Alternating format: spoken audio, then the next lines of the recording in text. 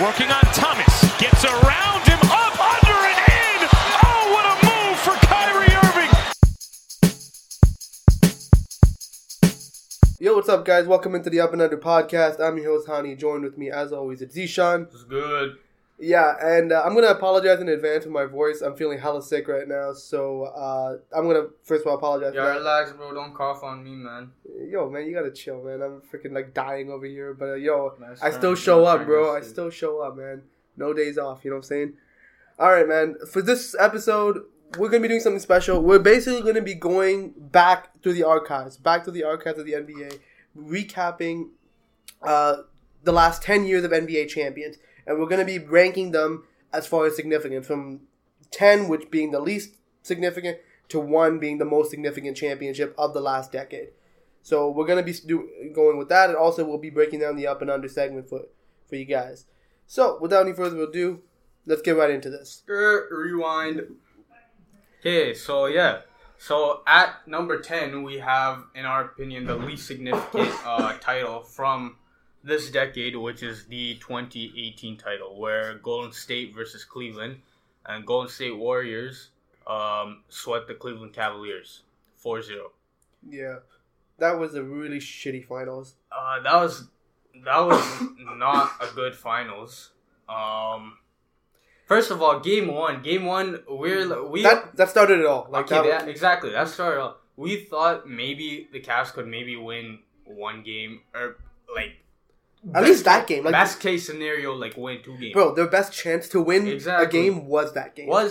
And it was game 1 in the Oracle. And they were up. They were winning. They were up. Exactly. They had a chance to win that game. LeBron had a 50-point performance. First time that's happened in the finals. And he lost. Exactly. Because J.R. Smith... That was the first time a player scored 50 in the finals and they lost. It's because J.R. Smith ended up forgetting the score, and instead of putting back a missed free throw by George Hill, he ran the opposite way because he thought they were up. He took it to midcourt, and LeBron... So J.R. Smith ruined that 50-point performance by LeBron. It was also a very just boring series. Honestly speaking, that was such a trash finals to watch, because it was really Golden State wins again, and because KD just makes them so OP that... Also, Skip Bayless loves to point out that LeBron should have taken that shot instead of passing it to George Hill, who got fouled. But George Hill had a layup, and he was open. And he bricked the layup, but he got fouled at least. So that's on George Hill to make those 2 free throws. He should have made that the free throw to go up. Shouldn't have missed the free throw. He shouldn't have missed the free throw, but he missed it. J.R. Smith could have just tapped it back in, but he was in perfect position to put it back. We saw how that went. But yeah, as Hani was saying, it was most forgettable series. Honestly, honest, I don't even. Such a boring after that game 1, I just stopped watching. I didn't exactly that finals. I don't even think I watched it, to be honest. Mostly because I barely remember, because it was mostly it was just after game 1 Golden State just killing the Cavs. Yeah, after game 1 it was it's over. Bro, LeBron was running with J.R. Smith, George Hill, who was their small forward? LeBron was a small forward. Jeff Green.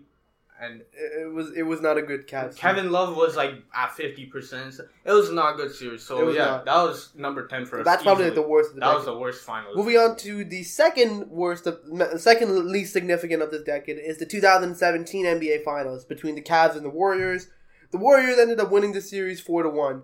Now the reason why it's not as significant is, again, kind of like the last series. The last series, it was that KD ended up joining the Warriors, and the Warriors were just so OP. Everyone expected the Warriors to win that season. If they didn't win the championship that season, which they almost lost in the conference finals to Houston. Let's get that out of the way. Yeah, if Chris Paul didn't get injured, who knows? Exactly. But at the same time, you can say if Andre Iguodala didn't get injured, then who knows too. Yeah, so, I mean, at the end of the day, again, the Cavs were able to get a game, but it was the Warriors just dominated the only series. Little significance of the series was that, KD won his first ring. He got that MVP, and he pretty much hit the shot over LeBron. Exactly, and he vaulted himself into that 1A, 1B thing with LeBron. Yeah, that truly sparked the debate. Is who's better now? Yeah, even though legacy wise we know LeBron's is better, but who's better in the moment, KD or LeBron? That's what catapulted him in with that MVP, especially that shot. Exactly. So pretty much, other than that, this finals again, pretty boring, not as eventful as other finals in the decade. Exactly. So next up at number 8, we have the 2010 finals with LA Lakers versus Boston Celtics. The Lakers won in 7. In your face, Celtic fans. It was y'all never gonna win again. It was a competitive series. The most interesting thing was Kobe took your hearts. The most interesting thing was that this was the year I think Ron Artest. Yeah, Trevor Ariza was starting. I think the last finals they got Ron Artest for this finals. I'm pretty sure. So yeah, Ron Artest was on their team. The most interesting thing was to me that Boston actually, they pulled it together. They clawed, and then they got to finals with all the injuries that they were having, especially with the whole KG injury, which was the reason why they probably didn't make the finals in 2009 was because of KG's knee. Yeah, it was a competitive series. It was Kobe's 5th ring, obviously, his last championship ever that he won. Kobe fans love to forget that he didn't play that great in that game. Yeah, 7. he did not. He did not play that great. But he was playing with a broken finger. That is true. He was playing but with a broken finger. it's more significant on the Boston side because this truly marked the beginning of the end of their big three. I mean, it was. We can look back at the numbers and say it was the beginning of the end. But to be honest, they were still competitive up until I'd say 2013, where LeBron it was just after stomped them out. Like, look, they had one more year where I think. Wait, when did KG go back, leave or? That was in 2014 or whatever. Yeah, 2015. but I think after this season, after the 2011 season, that's when Ray Allen left, and then the whole beef kind of started, and No, Ray Allen left after 2012. Yeah, sorry about that. So 2 more years. 2012. But is this 2012 was where they went to 6 against LeBron. Yeah. They went up or no. No, yeah, 7 I think. They went to 7 because they went up 3-2. Yeah, LeBron took over Game 6 in Boston. Yeah, exactly. So they went up 3-2. So they're still pretty competitive in 2012. But in terms of numbers wise, 2010 was their last time they made it to the finals, which was a shame because they had such a loaded team. Yeah, but just after 2008, 2009, KG's injury kind of derailed them after that. Yeah. So again, lower on the list, even though it was the last championship for Kobe, and it was still a good series. It was a good series, but again, it's significance wise, not many people are going to remember this series. So moving on. Well, Celtics fans will, but who cares about Celtics fans? So moving on to the 7th. To number 7, we have the 2015 NBA Finals. So this is the first series between the Golden State Warriors and the Cleveland Cavaliers. Golden State won this series 4-2. This basically started off the rivalry between Golden State and Cleveland. So this basically started everything off. Exactly, with all the conversation about how LeBron's first year back in Cleveland. LeBron didn't have Kyrie or Kevin Love. And LeBron was running with dominant. Well, I mean, his percentages weren't that great, but he was putting up almost 40 points a game. He took over. He had to take over. His second best player was Matthew Dellavedova. Exactly. Right? So, and he still was able to push the series to 6. If you remember, Matthew Dellavedova went to a hospital and needed fluids drained or whatever, or fluids in him, I forget what it was, just because of how hard he was playing defense. That was crazy, man. This guy was running off Steph Curry, running around Steph Curry everywhere. So that was just... It was also the Warriors' first title win in over 50 years or something. So it was significant for the Bay Area because they were able to finally win a championship. That Golden State team was actually fun. Looking back, it was actually a fun team because nobody expected it. You know what I'm saying? So a lot of people predicted them semis. They would probably get out, or they would lose to the Clippers. Yeah, that Golden State Clippers rivalry was sick, man. These guys, every game they would play, they fought each other. They hated each other. It was such a sick rivalry. That was one of the only rivalries I actually stayed up until 1:00 a.m. just to watch them fight because it was a sick rivalry. Yeah, they hated each other. But in 2015, Golden State won 60 whatever games it was, and then they just pretty much destroyed that rivalry. And that was also significant because it was. Didn't Chris Paul get injured in that the first round series? Chris Paul got injured every year, man. No, but he got the hip injury where he had hit the buzzer beater. In San Antonio. I think so. That was a. But that was significant also because that was the. It was hamstring. That was the start of Steph Curry's dominance as well. He won the MVP that season, and even though he didn't. People love to say, I will defend Steph Curry on this one thing where people love to say that he doesn't play good in the playoffs or the finals. Which, in fairness, he does tend to dip down a bit. But in 2015, he arguably should have won that MVP. the Finals MVP. Andre Iguodala won it just because he's guarding LeBron. I mean, he did a great job. I mean, he guarding did LeBron, do a good job. but I mean, at the same time, look, Steph Curry at the end of the probably day, should have won. at the end of the day, Steph has 3 rings. I don't think he really cares if he gets the Finals I mean, MVP award. okay, I think he cares about not getting at least one Finals MVP. Listen, you're Would you take the Finals MVP or you're take the ring? arguably the best point guard of this generation, right? Very arguable to me. You have 3 rings. Look, but I'm you gonna don't have clear up a Finals misconception MVP. about Steph Curry. People assume that I hate Steph Curry. I don't hate him at all. Like No, I don't hate him I don't either. hate him. I hate what he did to the game in the sense that kids only shoot 3-pointers Exactly. nowadays. I hate that. I hate that. But as a player and as a person, I think he's a really good person. People don't work Great. on like fundamentals, nothing anymore. They Yeah. just They just once you hit shoot the- from 35 feet, which is Exactly. like, bro, Like, that's what not the is- game. exactly. But no, if I'm gonna say best point guard, I would say of our generation it was Chris Paul. No, Like- but I'm saying this. I'm saying like the second part of the generation. I'm not like Chris Paul, Steph Curry. If you want, you can throw Darren Williams in there. Well, now you're going way too far back. But yeah, I mean, like I would take a couple other players over Steph Curry, like for the point guard, like as far as like the greatest of this generation, like I would say that. But yeah, he's also won. Okay, the no, most. but would you agree like the second part of this generation, second half? To me, that can't be. If we're debated. talking within the last like 3 or 4 5 years, 5 years within the last. I would 5 say years. he's 1 or 2. Like No, I'm he's not. definitely who would be one over him. Nobody. I can't think of anybody off the top of my head. I would say if you're looking at it overall, like just as a player who would be able to do more, I would say Westbrook would do more. Westbrook is number 1. As an overall player. Westbrook is number 1. As an overall player. What? As an overall player. Westbrook is number And that's 1. just the first name that came to my head. I You know put there's someone, Westbrook over Steph Curry. there's someone else who I'm thinking about, but I forgot about who he was. But Westbrook is was one of my top 3. Who? Kyrie or something? It wasn't even Kyrie. I forgot who it was. Like I had it in my head. I'm like, no, this guy is a really. I would actually take Dame over Curry. I like Dame a lot. I would take Dame. I would take Dame over Curry. What? I would take Dame over Curry. What? I would take Dame over Curry. Nah. Okay. Okay, No, so you're not gonna take Dame over Curry. Okay, That's what is wrong with blasphemous, you? man. Come No, on, man. No, way. Bro, I honestly No. feel like as a complete package, Dame plays defense. He can shoot as well as Dame Curry. doesn't play any defense. He's His playing defense better not- defense than Curry. No, he doesn't. Bro. Steph Curry's a better defender than him. Bro, Curry is not a good defender. Neither is Dame. Dame is even worse defender. At least Dame can actually play defense, and he No, has the can't. physicals He to can't play He defense. can't play any defense. Steph Curry's a better defender I than would him. still take Bro, Dame look over at that stats. Steph Curry's not even Dame that is more bad of a... clutch. He's just as good as a shooter, in my opinion. Great playmaker, great leader. I think Dame has all the intangibles. Okay, And plus, but- he's been forgotten so many times. Okay, Now, yeah, but he plays in Portland. listen, you want to talk about shooting? Steph Curry's still better at shooting than anybody else in NBA history.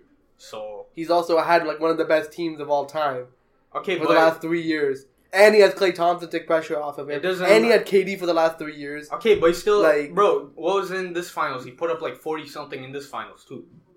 Again, like that year he was good, but like again, like if I'm saying Damian like Lillard is again, that's just not personally better. me. That's personally me. No way. See, that's why I get so much. No. I get so much hate from No. people. Like, oh, Listen, Steph Curry doesn't even have to touch the ball to make his team win. He doesn't even have to touch the ball. He just needs to stand at the half court line, and it'll be. but that's 4 my on thing. 4. If you're gonna be like as a point guard, like that to me isn't like what the position of a point guard but should that's be. what point guard is now. That's No, what but point like guard is. I'm saying, like my own personal opinion. I feel like if I'm looking at seeing like true point guard in my mind, it's Chris Paul. Is Okay, a but true that's point guard. But that's what I'm saying. But I'm saying if Chris you're Paul's going a off true of the point- last few years, statistically, leadership, overall play, I would say I would take a guy like Damian Lillard. Hell no. Like, No. Whatever, let's move on. Alright, moving on to number 6, we have the 2014 NBA Finals between the Miami Heat and the San Antonio Spurs. The Spurs took this series 4-1. The Spurs this year, if you guys remember this season by the Spurs, this was one of the greatest teams we ever saw. I mean, they had Duncan, Ginobili, Parker, and they had Kawhi emerging as a superstar. But like not Danny just because Green, of that. Just Matt because Bonner, of- like all these other players who were just good in their role. Like the Spurs had such a great system, and all these guys played well in their role. the Spurs as a team were one of the most fun teams to watch and one of the greatest teams. Just the way they passed the ball, the way they played Their defense. ball movement was crazy. Their team as a whole was just amazing. I would say like it was either the 2013 series or this series is when I truly started respecting the Spurs, and I was like, okay, yeah, they're I a mean, really good team. How did you not respect the Spurs before? No, like I've had like respect. Like I would say, like I started paying more attention to them starting these 2 years because I'm like, oh crap, because like obviously we're being up in Toronto, we don't get like San Antonio games and stuff like at like regular times. Exactly, but 2014, San Antonio was one of the greatest teams we ever saw. Their passing, everything was amazing. They didn't make any mistakes. They were efficient. Yeah. Everything. This was also the choke year, the LeBron choking year, where everyone basically criticized LeBron for choking. No, not really. No, remember because he got shut down by Kawhi, and then this was the year that he had the. This was the year that he had the freaking the heat the issue. Cramp. Yeah, the cramp. The cramp. Yeah, the cramp issue. Cramp. Yeah, like this. It was a weird fight. That's why it's a little bit lower because obviously Okay, no, but listen. It was also the coming out party for Kawhi. LeBron was the only one who pretty much did anything for Miami that series. Chris Bosh, I don't know. I don't remember if he was injured or not, but he didn't play the best that series. Dwayne Wade was really bad. He was on the decline hard by that time. He was really bad. He was already on the decline. And then that was it, to be honest. Yeah. And this is also the series that Danny Green really made a name for himself by setting Danny Green the record for threes. And Kawhi, because Kawhi had to guard LeBron James, and he did a pretty decent job. Yeah, Danny Green, I think, set the record for most threes in the finals. Yeah. In the finals, and that was, he went crazy. He was really good. But, so 2014, it was a good series if you're a Spurs fan. I mean, if you're a basketball fan in general, it was just nice to watch that Spurs team all season. I mean, like, you would have liked the series to be a little more competitive, but then again, like, the Spurs were just that good. Exactly. And Miami didn't play that well. Yeah, so next up, number 5, we have the 2012 series with Miami versus OKC. Miami beat OKC 4-1. This was, I think, the most significant just because it was LeBron's first title. Yeah, like, LeBron is basically the GOAT of our generation, and, like, he's the Jordan of our generation. So, basically... Exactly. His first title means so much because of all that he had to do. Like after this was also his vengeance year because after the embarrassment of last season, where he lost to the Mavericks with this stacked super team that he created. Not 1, not 5, not 7, whatever it was. Yeah, like they were basically saying that they wanted like 7 championships. Exactly, so and they lost their very first year. This was his vengeance year because if you guys were around for 2012, you guys remember was this when he brought out the face mask, the black face mask? That was 2013, I think. 2013 was when he broke his nose. I think Ibaka, elbowed him in the nose or whatever it was. But yeah, if you guys remember the 2012 season, LeBron was like 100% focused this season. Yeah. He was you guys remember that iconic photo of him against the Celtics when he dropped that 45 point before the game when he was on that like Kobe face, man? Bro. LeBron was 2012 on a mission. LeBron was insane. He didn't shoot that many threes, but his inside the 3-point game, he didn't have to, exactly. He was just a beast. He bullied everybody. This was like his vengeance. He was great on both ends of the floor. Like when people criticize LeBron for not playing defense, like LeBron showed you that when he wants to be, he's one of the best. Nobody criticizes him for not playing. No, defense. I mean like in the regular season and stuff. No, before that. But like I'm talking about now. The second Cleveland. I'm talking about like now. When people criticize LeBron. Like when LeBron wants to be, he can easily be the best defensive player in the league. I'm surprised he hasn't won a defensive player. Not anymore. Maybe not anymore. But at that time, I'm surprised he didn't win a defensive player of the year. I think he should have won one. Like maybe one, but he should have won. But this was also, I think, significant because of this was where we thought the OKC Thunder would be their stepping stone, but this ended up being their peak. And this was significant. It was sad because they had OKC franchise. I mean, they made it to the finals, and they beat the Spurs to get there. I mean, it was a significant moment that they beat the Spurs. They beat the Lakers. They beat a lot of teams to make it to that moment, and then they just collapsed in the finals. Like the moment got too big. They didn't collapse. Kevin Durant was pretty good. James Harden and Russell Westbrook struggled. Yeah, but like either way, I mean the whole team as a whole wasn't ready to play in the moment. Exactly. So after 2012, then James Harden got traded, which I mean, in the time wasn't that bad of a decision. You can look back and say it now. But here's the thing: if they kept James Harden would not have been James Harden. He would have been the OKC version. That's true, but then again, it's like, are you seriously gonna let that level of a talent just go? But listen, they had the choice of either Ibaka or James Harden. They said they had enough perimeter-oriented players with KD and Russell Westbrook. No, but they could have made the money work. It was a $4 million difference. Like looking back, it was a bad decision. In the moment. No. In the moment, like either way, they could have made it. They could have made it. They didn't want to make it work. They could have easily. They could have easily used some stretch provision or like maybe use some like mid-level exception to make this work. But they didn't, and OKC now regrets that entirely now. Yeah. So 2012. But 2012 was big. At number 4, next up we have the 2013 series. And we all remember the series for the Ray Allen shot, to be honest. Basically. This was. I mean, it was a good series. Bro, I remember watching that when that moment happened. Like, I was watching the game live, and like my brother was a big Miami guy. I was cheering for the Spurs because I really liked the Spurs at that moment. And then immediately, like, I thought the Spurs were gonna win that game, and immediately when I saw Ray Allen Bosh get the rebound, Ray Allen, I'm like my jaw dropped. I was first of all, I was impressed because of that shot takes a lot. Like to get it off that quickly and that Ray Allen's release. I think the most amazing story about that Ray Allen shot is how he did that exact same drill for 15 years, and it happened in that moment. So he would that drill where he would lie down in the paint, get up and run backwards to the 3-point line in the corner and shoot it. He did that drill he did that drill for his whole career. And that's when it came in his handy. Shot was even... he didn't even look at the 3-point line or nothing. He backpedaled backwards. Yeah, he knew where it was. Practice makes perfect.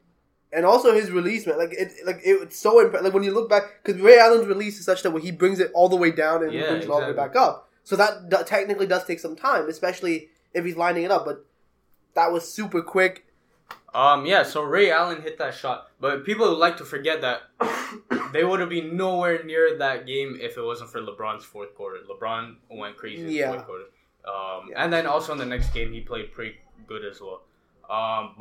So Ray Allen's shot was crazy. Kawhi Leonard choked right before he missed the free throw. Manu Ginobili also choked. And that's why it was significant because 2019 Kawhi made sure not to miss a free throw. Exactly. And then Greg Popovich took out Tim Duncan, which allowed Chris Bosh to get that rebound. Yeah. Which wasn't a bad decision in the moment. Who did he put in? Boris Diaw.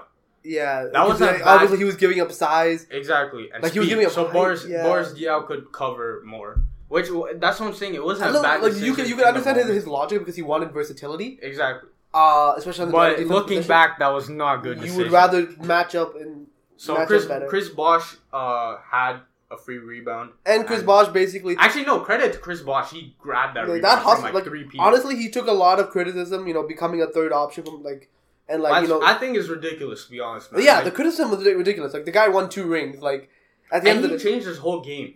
Yeah. He was, like, a top 5... He could be a really good player, even today. He was a top 5... If he was still playing. Exactly. He was a top 5 elbow player in the NBA. The fact that he became... if you see Brook Lopez, Bosh was doing all this before Brook Lopez was even doing it. Shooting the threes and stuff. I think Brook Lopez is a good comparison. Except that I think it was the exact same thing with Chris Bosh. Except that Chris Bosh was 10 times the player Brook Lopez was. And the fact that Chris Bosh was one of the best defensive players. Well, that's the thing. Brook Lopez got to the point where it was he had to change. Chris Bosh to stay in the NBA. Had to change but Bosh had to subdue in order to play with these good players. To win this championship, he had to subdue. Lopez, his game was already phasing out. He was getting older. His game was phasing out. He had no choice. But yeah, 2013 was a big year for Miami. Now moving on to the third most significant championship, which I know most of y'all, especially from the States, are going to criticize us for.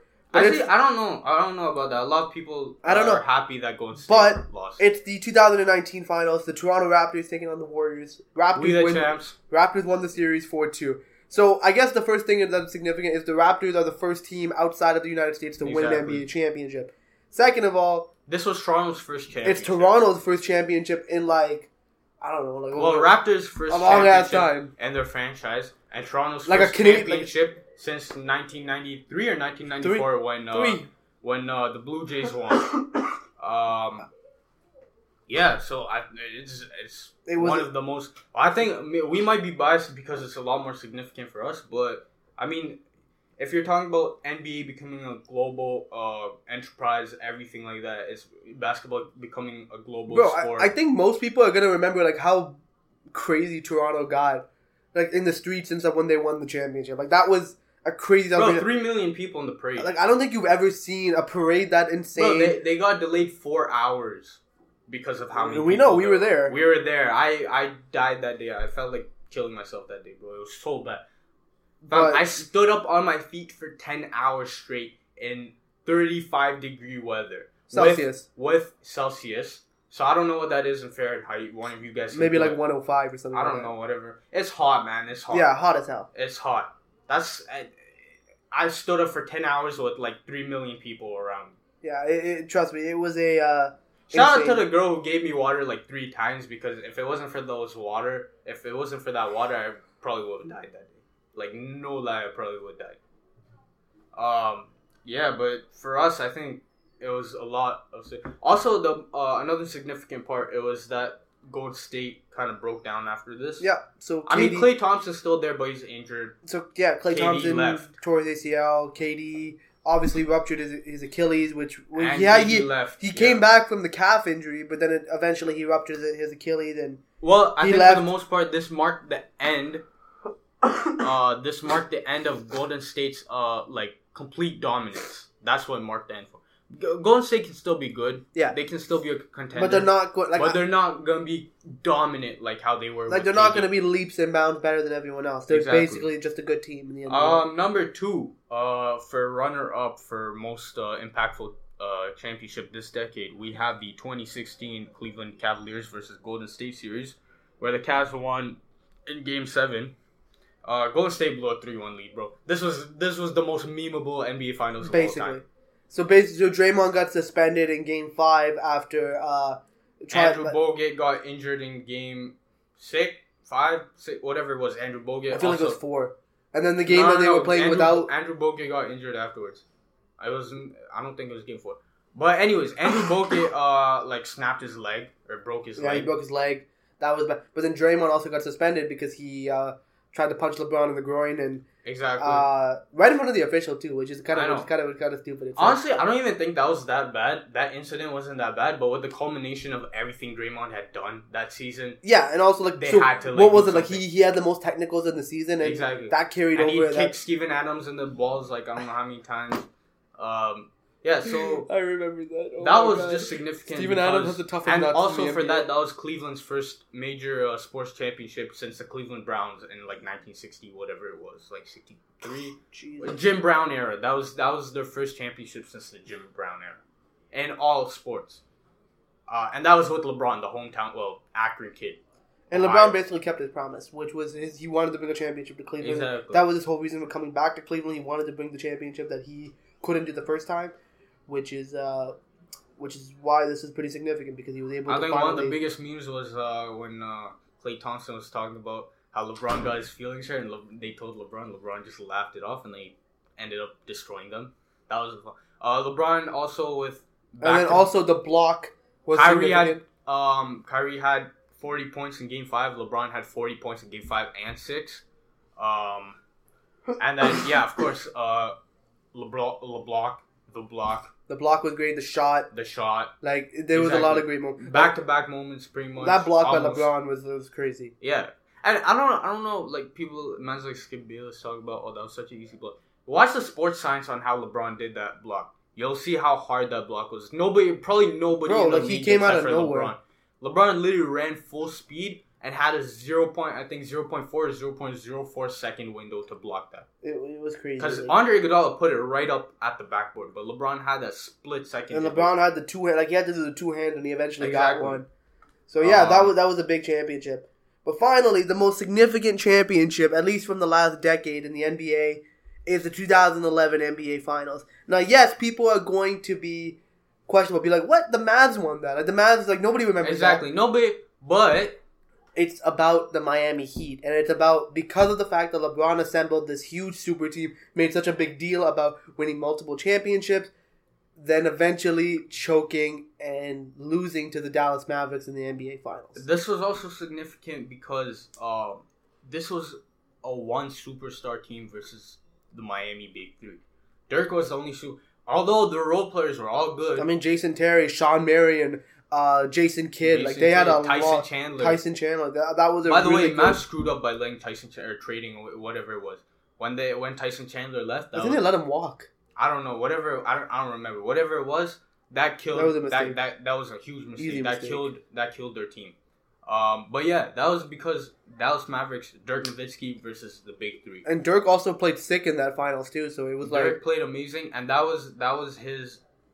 Jason Terry was for great. 2006 when he got beat by the Dwayne Wade, Shaquille O'Neal Miami Heat.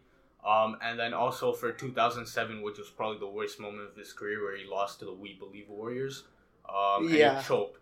Yeah. As an MVP, he choked hard. So I think that was the biggest vengeance for him. But yeah, it's most significant mainly because of the fact of how the mighty Miami Heat fell to this underdog team. Like, it was probably one of the best underdog stories of this last decade. Like, when you see a team like the Mavs, you don't expect these guys to let alone make it to the NBA Finals. Nobody expected them. A lot of people had them go in the first round, second round. And the interesting thing was, I think one of the things that doesn't get talked about enough for this Dallas team, they I don't know if they swept them or not, but they beat the NBA champions. They beat the Lakers. Yeah, no, they beat the Lakers. What was it in the first round? I think second. I'm pretty First or second round, they beat the swept Lakers. them. I'm pretty No, because the second one they beat the Spurs. Or they beat the Spurs in the first round. No, Spurs. Spurs, Lakers. I think the Thunder. I'm pretty sure was in the conference finals. Yeah, either way, I don't remember. It doesn't matter. It was a long time ago. They swept the defending champions, the LA Lakers. And also they beat the Thunder. They beat, I think, the Spurs as well. They made out of the Western Conference that year, which was already a accomplishment in itself. But then they also beat the Miami Heat, which made them the most significant championship in the last decade for us. Yep. So let us know what you guys think. Let us know who you guys believe what championships do you guys think is the most significant over the last decade? Now, obviously, this is a debatable list. So let us know what you guys think. Let us know on social media and whatnot what you guys think. But now let's move on to the up and under segment for this week. So, are you up or under on Kobe Bryant saying that the world has now caught up to the USA? This is coming off of when the United States men's basketball team lost to France. To France. And then they lost to Serbia, so they finished 7th. Or 7th, I think? Yeah, they finished 7th. Better than 21st, like where Canada finished. But, bro, I don't know how these. But the U.S. team is typically supposedly supposed to have the most talent. Okay, so just to add some more context to this, Kobe was saying that, the whole narrative about the world catching up to U.S. Kobe was like, nah, that's an untrue narrative. The narrative should be that the world has already caught up to the U.S., which I don't know. I don't know how to feel that. Look, because there's a lot of talented players in the world. U.S. didn't put out their best roster. We can all agree That's on true, that. But then again, you got to admit, like, some of these teams are really good. Like, these Spain teams, France teams. If they haven't caught up to the U.S., like, look at Argentina. They're playing freaking Luis Scola. They're very close. Even if you say they haven't caught up, sure, but they're very close already there. Yeah. The basketball is a global sport now. International talent is becoming so much better. And I think even Kobe and all these guys have said that the AAU system has really killed it for American players, where the international players are coming in better than the American players. It's because the international players have the ability to play with the national team from a young age. Exactly. So they have chemistry and stuff. But also the fact that the AAU system, and I agree with that, the AAU system doesn't teach the fundamentals properly. It doesn't teach what it means to try to get to the actual NBA. Yeah. Where the international, they teach the game how it's supposed to be. You know? Yeah. So the AAU circuit is all about self-promotion. You know, this player, I'm trying to get to the highest level I can. Not to mention AAU, you're playing with guys of your own age. In the international, you're playing with grown men. And the AAU, these guys play how many games, like, a day? They're playing on different teams, like 5 different teams at a time. So there's no sense of urgency. Cohesion. No cohesion, no sense of urgency. Basketball, purity at its, it's more about just individual base. And I think Kobe has some truth to that. He was talking about how the days of the 92 Barca team are gone, where the U.S. isn't just going to destroy everyone now. And that's not going to happen anymore, which is true. Because the teams are a lot better now. Everyone's a lot better. Not to mention, everyone, how many Look at all the award winners this season. Only Lou Williams was the only American, I think, right? I think so. Something. I like wasn't that. even paying attention to the FIBA Cup. No, I only the found out awards. The awards. Yeah, no, I wasn't even paying attention. The NBA awards. Oh, the NBA awards. What? The only non-American? The only American was Lou Williams. Rudy Gobert was Defensive Player of the Year. MVP was Giannis. Yeah, Rookie Pascal of the Year was. was Luka Doncic. Pascal was was MIP. MIP. Holy crap! Yeah, Exactly. I think yeah. So wow. it's truly a That's- international game now. It's truly a global game. Wow, I didn't even know that. That's crazy. Yeah, exactly. So, yeah, I think there's some truth to that. Next up, just while we're on the topic of FIBA, Jerry Colangelo recently said that he'll remember who dropped out of this tournament. And So, are you up or under on him actually carrying out like telling these NBA players who dropped out that you're not gonna be allowed for the Olympics? Are you up or under on Yeah. him banning? I'm up on that because obviously speaking, I get it for players like LeBron and like the higher tier, the older guys who, you know, honestly have already won a medal, don't really have much to play for. But for like other guys like who dropped out just for prevent an injury, like to me, is like come on, man, like you guys can go out there and do something special if you really want to, but when you're just dropping out because I'm afraid I'm gonna get hurt. Like look at a guy like But the thing is also they dropped out because the tournament got pushed back to 2019, which was the main reason why they dropped out, especially with all the changes in this NBA season. I think that was probably the main reason why they dropped out. But I do agree with listen, if Jerry Colangelo and all the U.S. Executives are gonna say that if you don't make your commitment for the World Cup, you're not allowed to play for the like Olympics. it's a commitment. Like if You you're know, if you're I just think gonna they should drop carry on it your out, commitment, like you know what I'm saying, carry at it- any job, like if you Listen. drop on a commitment, like there's gonna be consequences. It's better to lose than not carry out on your commitment of because if you bring everyone in for the Olympic roster, then nobody's gonna show up for the World Cup anymore. Everyone's just gonna drop and be like, okay, I'll come for the Olympics. But it has to be a constant commitment, which you guys want. So I think you have to carry that out and act on your word. Yeah, definitely. And listen, like losing, I don't think losing. Listen, U.S. is still the premier basketball country, but losing isn't what it is. Isn't what it was anymore. All these, as we said, all these international teams are all good. Yeah, like So if it's not the like- U.S. if you team lose- played and lost, like yes, there would be a big story, but also it's not unbelievable. credit to the exactly. international teams. It's- Like these teams are good now, so it's Yeah, not like so- it's some unbelievable thing. yeah, I mean, but yeah, speaking of the international team, are you up or under on Marc Gasol being the first international player to win an NBA championship and the FIBA World Cup in the same year?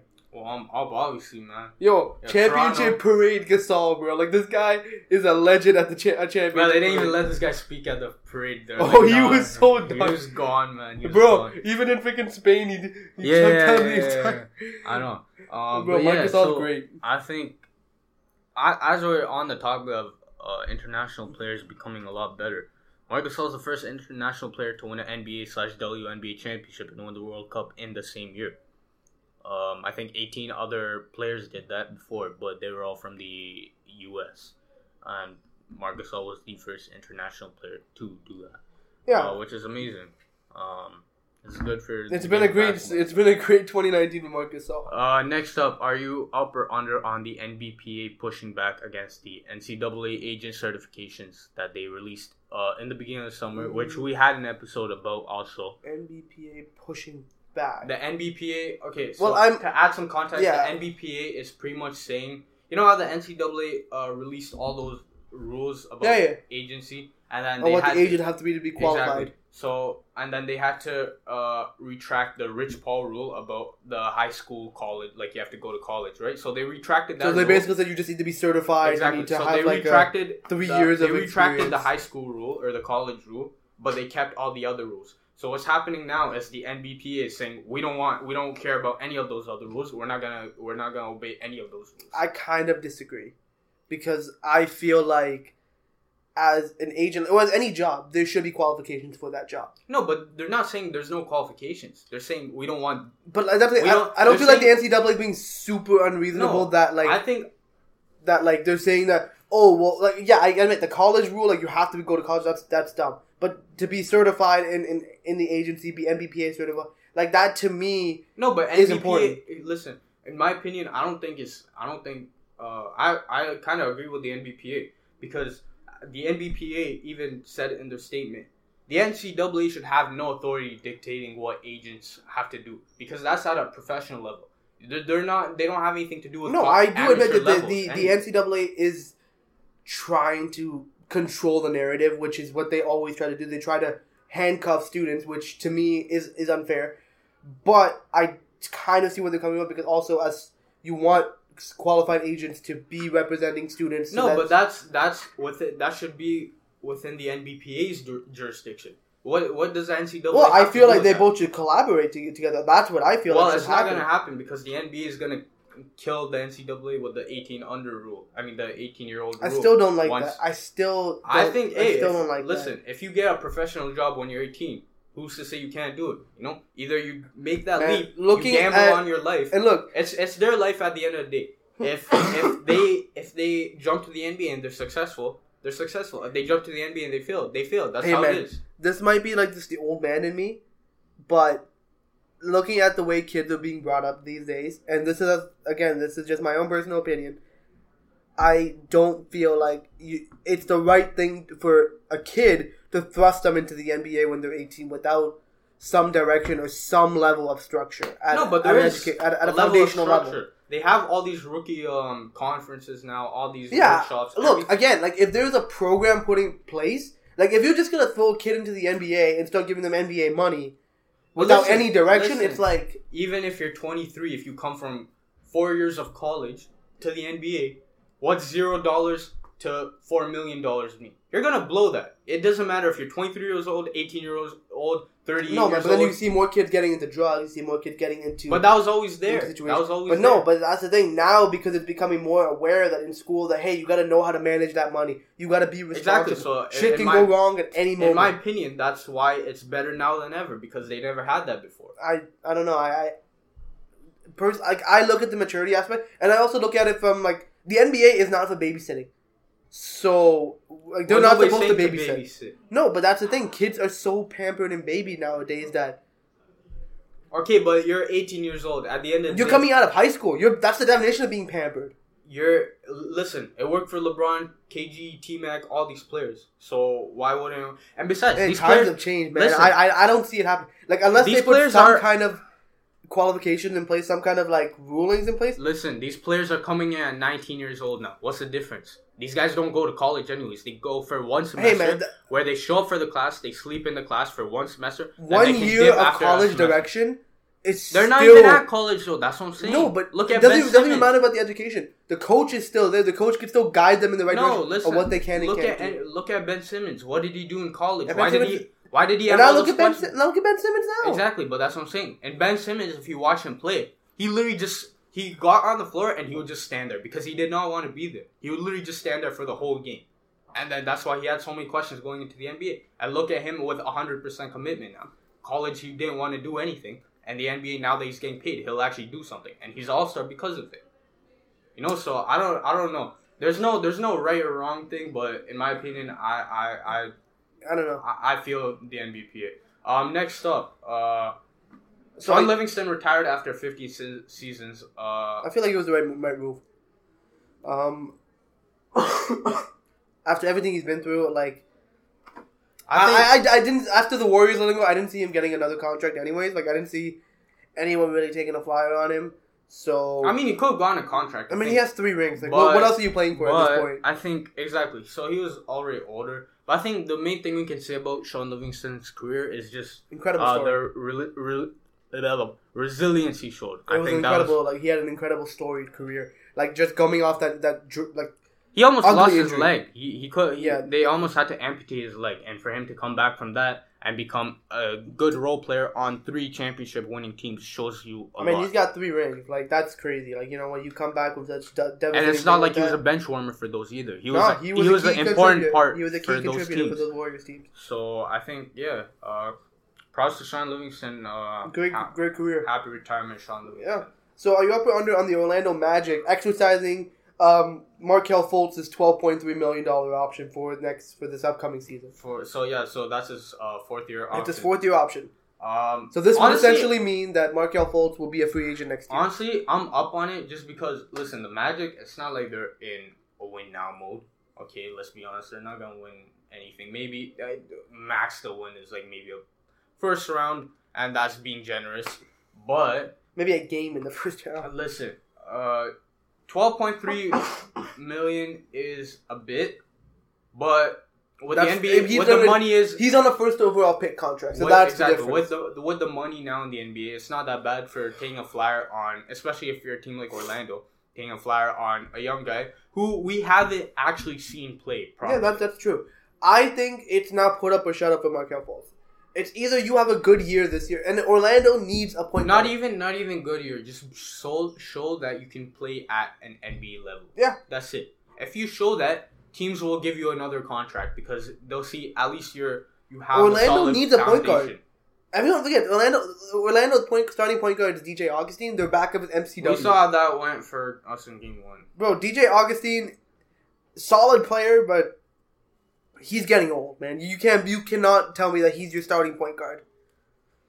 Well, I don't know, man. Like Magic, for me, it was a why not move. To be honest, it was like why wouldn't you? You know, it's a low risk, high reward move. Pretty much, yeah.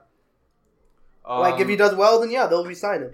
And so finally, are you up or under on all the stuff that KD said? So let me go through some of the stuff they said.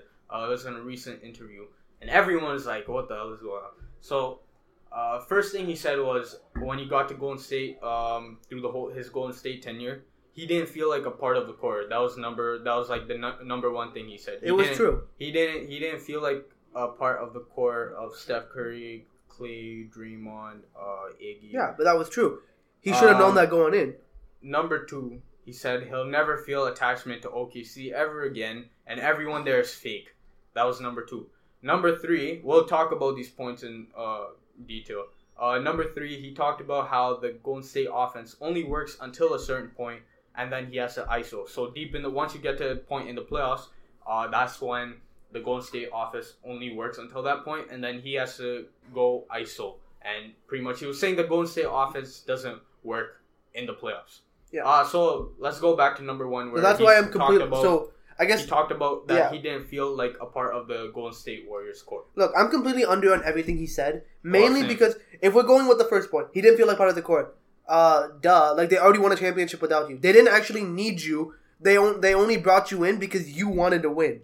Exactly. You wanted to leave OKC and you wanted to take the easy way out. You were never going to be part of the core. So there's no point in complaining about that when you already knew that. You knew that when you signed up. Exactly. And yeah, so talking about the whole him not feeling like a part of the core.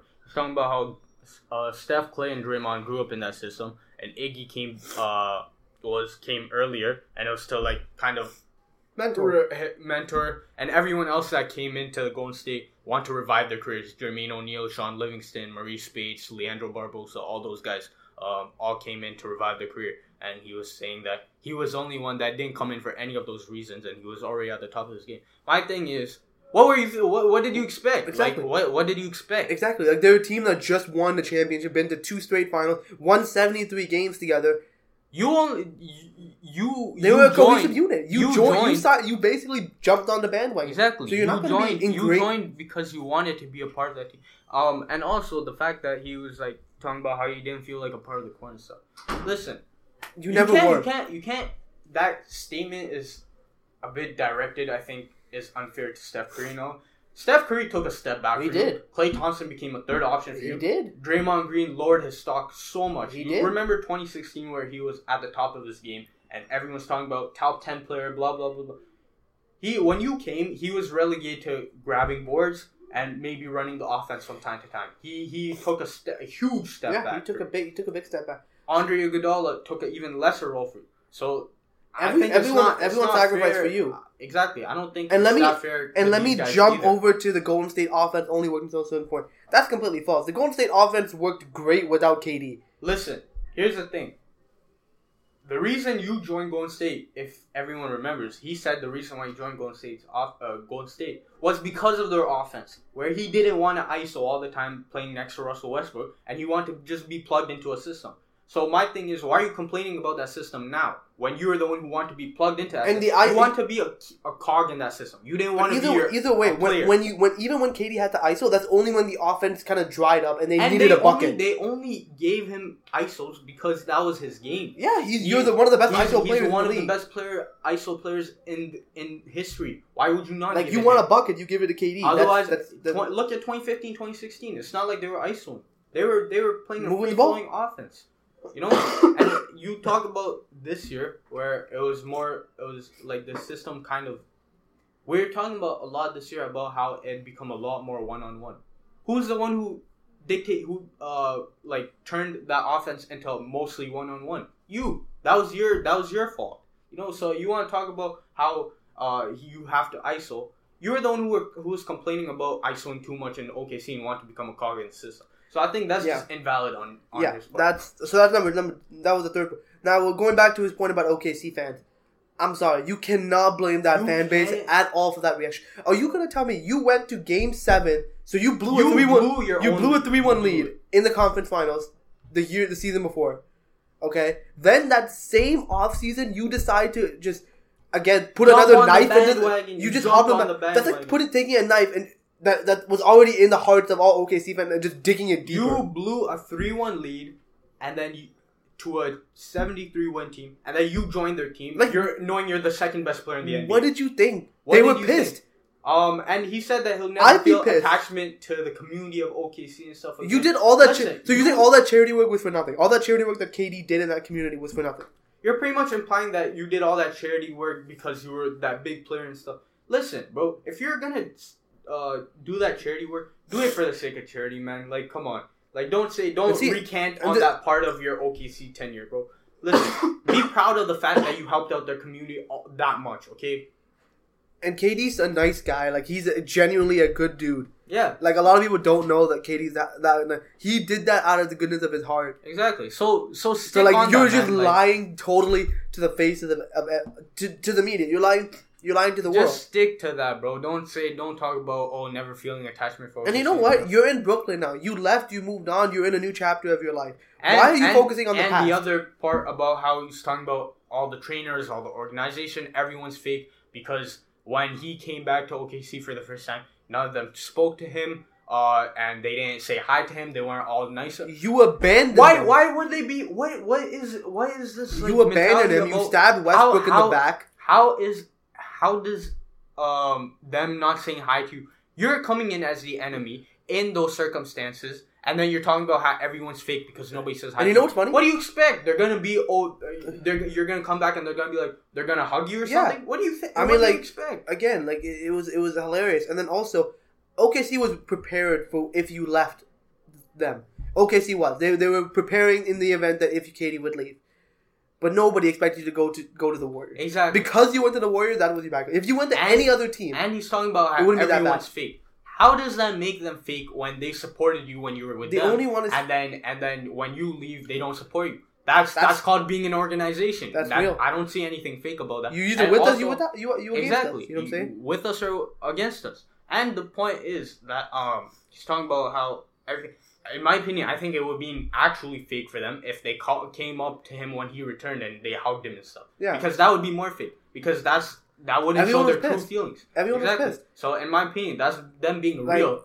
That they're pissed off to you. They're pissed off. Bottom line is that KD, the only one who's being fake right now is KD. And KD's being fake to himself. At the end of the day, he's not being true to himself. At the end of the day, he was pissed that everyone got mad at him for going to Golden State. But at the end of the day, you knew that you signed up. You won your rings. Now you moved on. Don't focus on the past now. You can't blame people. And you wanted to embrace that whole bad guy identity when you went to Golden State. You want to embrace that whole bad guy. He pretty much wanted to be LeBron bad guy mentality from Miami. Yeah. He want to. And it doesn't work like that. LeBron handled it. Okay. LeBron hated it too. LeBron didn't like it, but he handled it. Listen, he never went to media. He didn't say anything like that. Yeah, LeBron was never. He never said shit like this. Exactly. Like instead, you couldn't handle it. KD's thing is being a nice guy. Stick to that, bro. Don't try to play the the villain mentality. Or just don't say anything. The villain role in the NBA. Just don't say anything. Like what did you have to say? You were out of sight, out of mind in Brooklyn. You tried being that villain by joining Golden State, and you saw the backlash for it, and now you're trying to like justify some of it, bro. Just deal with it. Listen, you're in Brooklyn. Just close that whole chapter on your career, like man. that chapter. You're with your best friend in the NBA and Kyrie. Look, just like, bro. One thing That's for KD, if you want to get this whole stigma off of you, win a ring in Brooklyn. Put your focus. Forget about the media. Win a ring in Brooklyn. If you win a ring in Brooklyn, I'm sure people will forget about what's going on in Golden State. I mean, they won't forget, but at least they'll soften it up. You know. Exactly. So that's what it is. I mean, KD's got to start being real and stuff. He can't keep hiding behind this fake shit. So that was this week's episode. I hope you guys enjoyed it. Definitely leave it a like. Subscribe to the show on all the various podcasting platforms. You can find us on Apple Podcasts, Google Podcasts, Stitcher Radio, Audio Boom. Basically, wherever you can find a podcast, Spotify. Wherever you can find a podcast, you can find us with the Up and Under Podcast. Subscribe to the show. Let us know what you guys think on social media, whether or not if you agree with our championship picks, whether you disagree. Follow us at Up and Under Pod. That's Up, letter N, Under Pod. Facebook, Twitter, and Instagram. Follow us there for all the latest updates, reacting to news as they come. Also, a brief announcement: we're going to be launching a website soon. It's not official yet, but when it will be, you guys will be the first to know.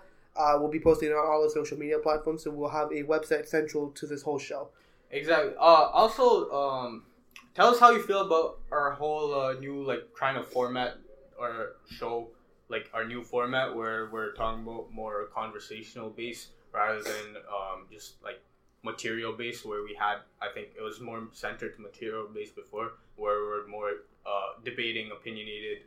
We're now diving deeper into conversational based. We're diving deeper into unexplored topics of the NBA. Exactly. Today's episode was a perfect example. Nobody has really recapped the last decade of championships, so we decided to do that. So let us know what you guys think about that as well. If you guys enjoyed it, if you guys have any suggestions or what you want to hear from us, let us know as well. But with that, guys, hope you guys enjoyed this week's episode, and we will see you guys all in the next episode. Take it easy. Peace.